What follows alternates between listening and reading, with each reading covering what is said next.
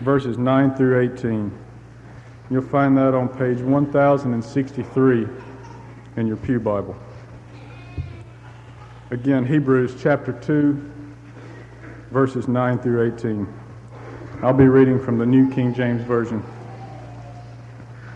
But we see Jesus, who was made a little lower than the angels for the suffering of death, crowned with glory and honor, that he, by the grace of God, might taste death for everyone. But it was fitting for him, for whom are all things, and by whom are all things, in bringing many sons to glory, to make the captain of their salvation perfect through sufferings. For both he who sanctifies and those who are being sanctified are all of one, for which reason he is not ashamed to call them brethren, saying, I will declare your name to my brethren. In the midst of the assembly I will sing praise to you. And again, I will put my trust in him. And again, here am I and the children whom God has given me. Inasmuch then as the children have partaken of flesh and blood, he himself likewise shared in the same, that through death he might destroy him who had the power of death, that is, the devil, and release those who through fear of death were all their lifetime subject to bondage. For indeed he does not give aid to angels, but he does give aid to the seed of Abraham. Therefore, in all things he had to be made like his brethren, that he might be a merciful and faithful high priest in things pertaining to God, to make propitiation for the sins of the people. For in that he himself has suffered, being tempted, he is able to aid those who are tempted.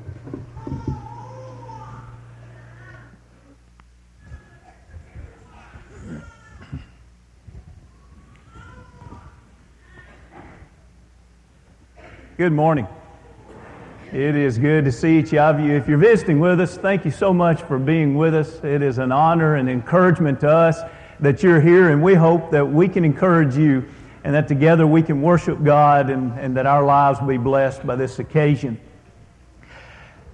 Isn't it strange that we can live in such large homes and houses filled with so many things, and garages filled with vehicles and equipment, and storage sheds filled with things that are seasonal and all the extra things, but yet we feel so empty? Isn't it strange that we can live in a house full of people, we can live in a neighborhood that is somewhat congested, we can go to work and be surrounded by people, or in schools surrounded by people, and go to stores and malls and all about community life, but yet feel so lonely? Isn't it strange that we can be busy all day long, checking off to do things off of our list? And finally, at the end of the day, we've checked off 25 things, but yet sometimes feel so useless. How is it sometimes that life can seem so empty? We've been looking for several lessons this month about our purpose, about trying to find meaning to our life. Sometimes individuals describe their life as a puzzle with something missing. You see, they'll explain that it's not that everything has fallen apart. I have a good family. I have a nice job. I like the community I live in. But there just seems that something is missing. I have possessions. I have relationships. I have good things that I do in my life, but something is missing. From the text that we have had so capably read for us, that beautiful book of Hebrews, a book that not only challenges us each paragraph we read, but it even challenges us in each verse that we read, and even if we break it down to each individual phrase, has so much meaning. We literally could study for over a month and not be redundant at all in just the text that was read this morning. But what's striking to me is when the Hebrew writer makes the plea for you and I to see Jesus. Look at that verse again. As you look back in verse 9, it started, but we see Jesus, who is made a little lower than the angels. Now, when we put this in perspective to what we just mentioned by way of introduction, but then also the verses that led up to this that we didn't read in the text this morning, it really becomes a striking plea that the Hebrew writer is saying our life is different when we see Jesus. So many would make the argument to an individual that says, I just have a piece missing out of my life. They would say, you need to do more scoping of your own life. You need to read more self-help books. You need to find within you what is that piece that is missing. You need to evaluate your goals. You need to look at what drives you in your life. And it's almost like the Hebrew writer is saying, wait a minute. There's something that's possible to overlook. But when you do, you will have overlooked the very thing that is fulfilling in life. See Jesus. We don't have a slide for it, but I'd like to go back and scan a couple of verses for you earlier in this book of Hebrews. Hebrews, the 2nd chapter, still the same chapter, but look back to verse 1. He says, therefore we must give the more earnest heed to the things we have heard, lest we drift away. Now notice those two phrases. Give a more earnest heed, unless we drift away. Now notice the next, as we skip down to verse 3. He says, how shall we escape if we neglect so great a salvation, which at first began to be spoken by the Lord Jesus and was confirmed to us by those who heard Him? And then the following verses talk about this Lord Jesus that left heaven and He came to earth. He was higher than the angels, but because He took upon Himself the form of flesh and blood, now He is made lower than the angels. And it's in that setting that we read verse 9 where He says, but we see Jesus. Do you see what the Hebrew writer is saying to us here? It's almost as if he's nudging our shoulders and he's saying, hey, take heed to the words. You say, well, I wouldn't dare not think about not taking heed to the words of Jesus. And the Hebrew writer is saying, it's easy to drift away. Then he says, how are you going to escape? Escape what? Escape damnation on the day of judgment if we what? Neglect so great a salvation. Do you see the way the Hebrew writer is approaching this? He's not writing to rebellious people that are atheists that declare a fight against God. He's writing to those that would say, I'm a God-fearing individual, but are you drifting away? I'm a God-fearing individual, but have you begun to neglect the way of salvation? How do you lose a garden? There's many ways to come to the fall time of the year and not have anything to harvest. One is, just don't ever plant a garden. You won't have anything to harvest. Another is to go out there and let the garden be growing and then decide you'll just set it afire. I hate gardens anymore. I'm going to burn it up. You know, another way is to plant the garden and then just neglect it. Don't do anything. Just neglect it. Oh, it's not that you're anti-garden. It's not that you would never put a garden out. Yes, sir, I put the garden out. No, I'm not against gardening. No. Well, where's your harvest? Oh, I neglected my garden. We've seen neglected teeth. We've seen neglected checking accounts. The Hebrew writer is saying, let me warn you about neglected faith. If we're going to find our place in life, if we're going to find our fulfillment in life, we're going to have to make sure that we find Jesus. It is a focus on Jesus that keeps us from drifting away. It's a continual focus on Jesus, which also would be the plea of Hebrews, the 12th chapter, the first 4 verses. It's a continual focus on Jesus that will help us to be willing to lay down the burdens of sin that so easily beset us, and that will run for the one that's the author and finisher of our faith. So it is with this in mind that we go back and let's read now that verse 9 completely. He says, but we see Jesus, not neglecting Jesus, not letting Jesus drift away from us. We see Jesus, who was made a little lower than the angels for the suffering of death, crowned with glory and honor, that He, by the grace of God, might taste death for everyone. Burton Kaufman has a phrase that's worthy of quoting about this particular verse. He says this verse has one of the most astounding statements in the Bible, that Christ was crowned with glory and honor in order that He might taste death for every man. By the grace of God, He was crowned with that glory and honor. What glory is there in execution? What honor is it to be sped upon and a back ripped open through scourging? To have a robe upon your shoulders, but yet to be made mockery of? What honor and glory is it to hang on a cross and suffocate to death?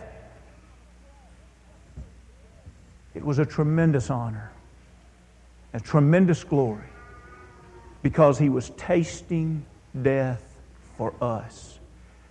Now, as we look to the next few phrases, I want you to notice, as we look now at verse 10 and 11, I want you to notice the word glory as we look at 10 and 11 and see this glory and honor that was bestowed upon Christ. He wants to bring that on to other people. And if you'll note, we just read that He tasted death for every man, for all mankind. But notice what happens in 10. For it was fitting for Him, for whom are all things, and by whom are all things, in bringing, notice this phrase, Jesus is bringing many sons to glory, to make the captain of their salvation perfect through sufferings. For both He who sanctifies and those who are being sanctified are all one, for which reason He is not ashamed to call them brethren. Now, as we look at this, notice, as we go to this next slide, how we break down verse 10. Notice the first part of verse 10 says, for it was fitting for Him. It was fitting. It was appropriate for Christ. Why was it appropriate for Christ that He be the one that would bring us to become sons or daughters of glory? In other words, we're all created, Genesis 1 and Genesis 2, by God. But Christ wants to bring us to another point of creation. He wants to bring us to a point of glory in creation. Not to just be men and women, but He wants us to be men and women of glory. In other words, invited into His family, a place to belong in His family, which on this earth is the church.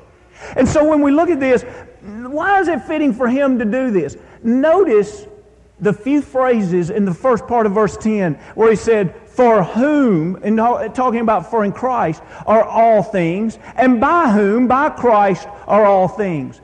So in other words, everything that's you and I, and everything that's good, is for the purpose and the fulfillment of Christ.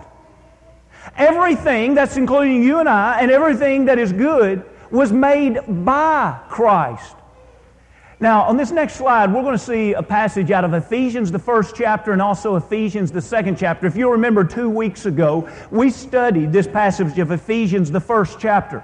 I want you to notice a few things as we point out that all of this is either for Christ or that it is by Christ as we look at these. We're going back to Ephesians, the first chapter. Notice verse 11. Ephesians, the first chapter, and verse 11. In Him, that's talking about in Christ, also we have obtained an inheritance, being predestined, in other words, predetermined, according to the what? Purpose of Him, who works all things according to the counsel of His will. It was predestined before time what we should be and what we should accomplish in our life. And that is that we should fulfill the purpose of Christ. Note this. He's not talking about here that it was predestined aforetime, Genesis 1 and Genesis 2. even though I'm sure that was planned before time too. Here he's talking about that new creature that we are to become. Let's read Ephesians, the 2nd chapter, and it'll bring light to even this of 1st chapter and verse 11. In Ephesians, the 2nd chapter, notice verse 10. He's talking about Christians now when he says, for we. He's not talking about everybody out in the world. He's talking about Christians, those that are His glorious sons and daughters. Notice what he says, for we are His workmanship, created in Christ Jesus for good works, which God prepared beforehand that we should walk in them. Okay, now wait, let's get this on timeline. When were all these plans made? It says beforehand. We read back in the 1st chapter, verse 11, is predestined. Before Christianity ever came about on this earth, before the foundations of the world were laid, Christ had a plan that He would redeem mankind. And while mankind was on this earth, Christ would give them a place to dwell within His family, the church. And He would give them a purpose. He would exalt them that they would be sons and daughters of the Father. And that He would give them worth and worthy activities. Here he says, for all good works. Now, we also could look back at John, the 1st chapter, and verse 3. He talks about that through Christ all things were made and nothing was made without Him. But you see, the point is, you and I must find how important we are because of our identity in Christ. And when we find that, not only do we find our worthiness, but we also find out how important it is that we're used in the manner and by the design that we were created. Our designer makes us valuable. We are sons and daughters of glory. In Matthew the 7th chapter, we read, the verses previous to this were about being careful how we judge, to make sure that we have the beam cast out of our eye before we go and try to cast the piece of dust out of our neighbor's eye. One of the most misunderstood passages in the Bible, that's the verse that everybody knows and quotes and says, we're not supposed to judge. And the truth is, that paragraph is teaching we are supposed to judge. That's how people twist scriptures around. But what those verses are teaching us is that we are first to cleanse our own life, and then we go to help someone, not to condemn them. We go to help them also cleanse their life. Now, this verse is given in the setting that you can't expect to also go out in the world and have that same powerful effect. Because you see, people out in the world won't value Christ, and they won't value the Christian life, and they won't value the standard of righteousness. And so it's in this setting that we read Matthew the 7th chapter and verse 6. Do not give what is holy to the dogs, nor cast your pearls before swine, lest they trample them under their feet and turn and tear you in pieces. Can you imagine taking something as valuable as pearls and throwing them out to the pigs? And of course we wouldn't do that because pearls of great value, and a pig would not value the pearl at all. Oh, I can't imagine a pig slipping that strand of necklace there on their neck and going around and making sure they keep it up out of the mud, and making sure when the other pigs come to bite their ears and to growl at them that they keep the pearls away from them so they won't. Hey, do you realize how valuable these are? Don't get your mud on these. Well, that's ridiculous. And that is the almost comical, ridiculous manner that Jesus wanted us to see this. When we recognize who we are, the design that has been given to us as children of God. I'm not talking about just created from Adam and Eve's descendants. I'm talking about our design as, if you are a Christian this morning, you have been made into the workmanship of Christ. Don't take that pearl and cast it before swine and expect swine to appreciate it. Don't sit and talk with your coworker at work about the spiritual things and expect them to say, I'm so glad you value those things. Don't expect to go to a friend at school that's worldly and expect them to encourage you to live the Christian life. It's not because those things are not valuable. It's because they are not appreciated by individuals that do not value them. Rembrandt's portrait of a lady, age 62. Stayed in the same family for over 200 years, and when it was auctioned, it auctioned for almost $28 million. And then shortly after that, it was put up for sale for $37.5 million. A Stradivarius violin has been copied probably more often than any other violin because it's believed that it is the perfect instrument to obtain the volume and the tone that a violin should have. And so you hold up a copy and you hold up an original that was made back in Italy in the 1600s, and which one is going to bring great amounts of money? We know the answer to that. Why? Because of the designer. And because it's believed that those designers, those individuals that made this workmanship, they were some of the best.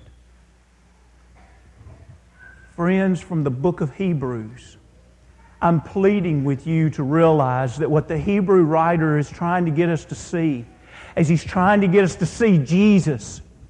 And when we see Jesus that was willing to be crowned with glory and honor and taste death for all men, but yet all men aren't going to be brought to honor. It'll only be the sons and the daughters that come to honor and come to glory. And it'll be because they recognized the value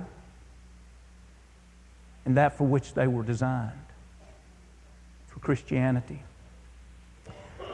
I remember laying in the living room floor back in 1997, and I was watching the Antique Roadshow. I know some of you think I have an exciting life, and I really enjoy that show. I don't get to see it much anymore, but I really do enjoy that show. And you know, the reason that I enjoy it, which I'm sure if any of you do enjoy it, it'd be similar reason. It's the idea that these people walk in with something that was just an everyday item around their home, and they thought maybe it might have some value, and they walk in. Well, in this particular episode, this little lady, sweet-looking little lady, walks in, and the Lee and Leslie there, the two brothers that are experts in furniture appraisal, you know, they begin to gawk, you know, and even during the interview, the one says, "This is the most exciting moment of my life." And what they saw there was, they saw a Federal-style card table. It had all kind of beautiful inlays in it. And they immediately turned to each other and said, "Do you think it is?" They opened the lid and they found that it was. It was original. From a family in Boston that made the nicest furniture for the wealthiest people in America. So they went to her and said, "Tell us your story." She says, "Well, I needed some kind of little table, and I was out in the yard sailing, and I saw this one, and it was pitch black and dirty, and the woman had it out in the yard, and she wanted $30. All I had was $25. I asked her if she'd take $25. She said, "Yes, I'll take $25. She said, "I went home, and I began to put some linseed oil on it, and I began to clean it up, and I noticed those inlays. I thought, wow, that's pretty. That's beautiful." She said, "After I got done cleaning it up, I thought, you know, this might be worth a little bit. This is a pretty little table." When they get through appraising it, they say, "You know, if this went to an auction house today, it would bring at least $200,000 and probably up towards $250,000. Then they close that by saying, "The truth is, if it was a good day at the auction house, this would definitely bring $300,000. Well, she tried them out. Shortly after that, she took it to the auction house, and it brought over $500,000. It all goes back to the designer. It was that family in Boston. They knew the work Collectors wanted it. Friends, I'm not suggesting to you that we are collector's items and that we ought to be set up on a pedestal. But I'm telling you from the Word of God, Christ was crowned with glory because He tasted death for all men, and He invites those that want to be a part of a special work. They want to be a part of the Christian cause. They want to be a follower of Jesus Christ. They want to be a piece of clay in the hands of Jesus that says, I can mold you into something special. I can give you a purpose so that at the end of the day, you may have checked a lot of things off of a list, but more than anything, you know your life is right with God. You've said prayers for people you love and God's heard them. No matter what happens on this earth, you have the hope of eternity. Friends, the Hebrew writer is writing to Christians. And he's pleading, don't let these words drift away. Don't let that salvation be neglected. See Jesus, and He can bring you to the points of being sons and daughters of glory. I want to extend the invitation. If you'll notice again verse 11 there. At the end of verse 11 he says, talking about Jesus, He is not ashamed to call them brethren. What a privilege. We sometimes speak often about whether or not we are ashamed of Jesus, and we need to speak often about that. It is a shame if we are ashamed of Jesus. We should be willing to stand up for the name of Jesus, stand up for the cause of Christianity. But here He's not talking about that. Here He says, Jesus will not be ashamed of you. When we read in Matthew the 10th chapter, we read that if we're not ashamed of Jesus on this earth and we confess Him before men, that He'll confess us before the Father which is in heaven. But we also read that if we deny Him on earth before men, notice this, He will deny us before the Father which is in heaven. Let's make sure that we're not living our life in such a way that Jesus would be ashamed of us.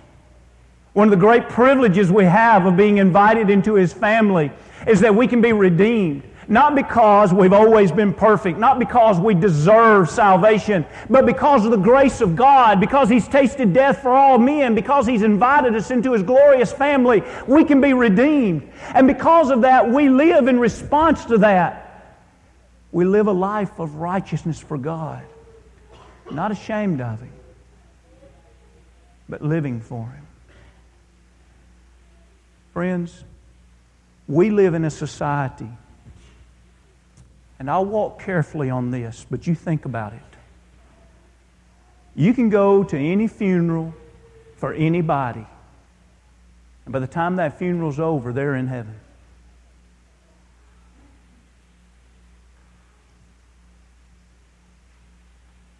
The Lord says, few there be that find it. So the majority of the funerals correct today? Or is the Lord correct? But it can't be both.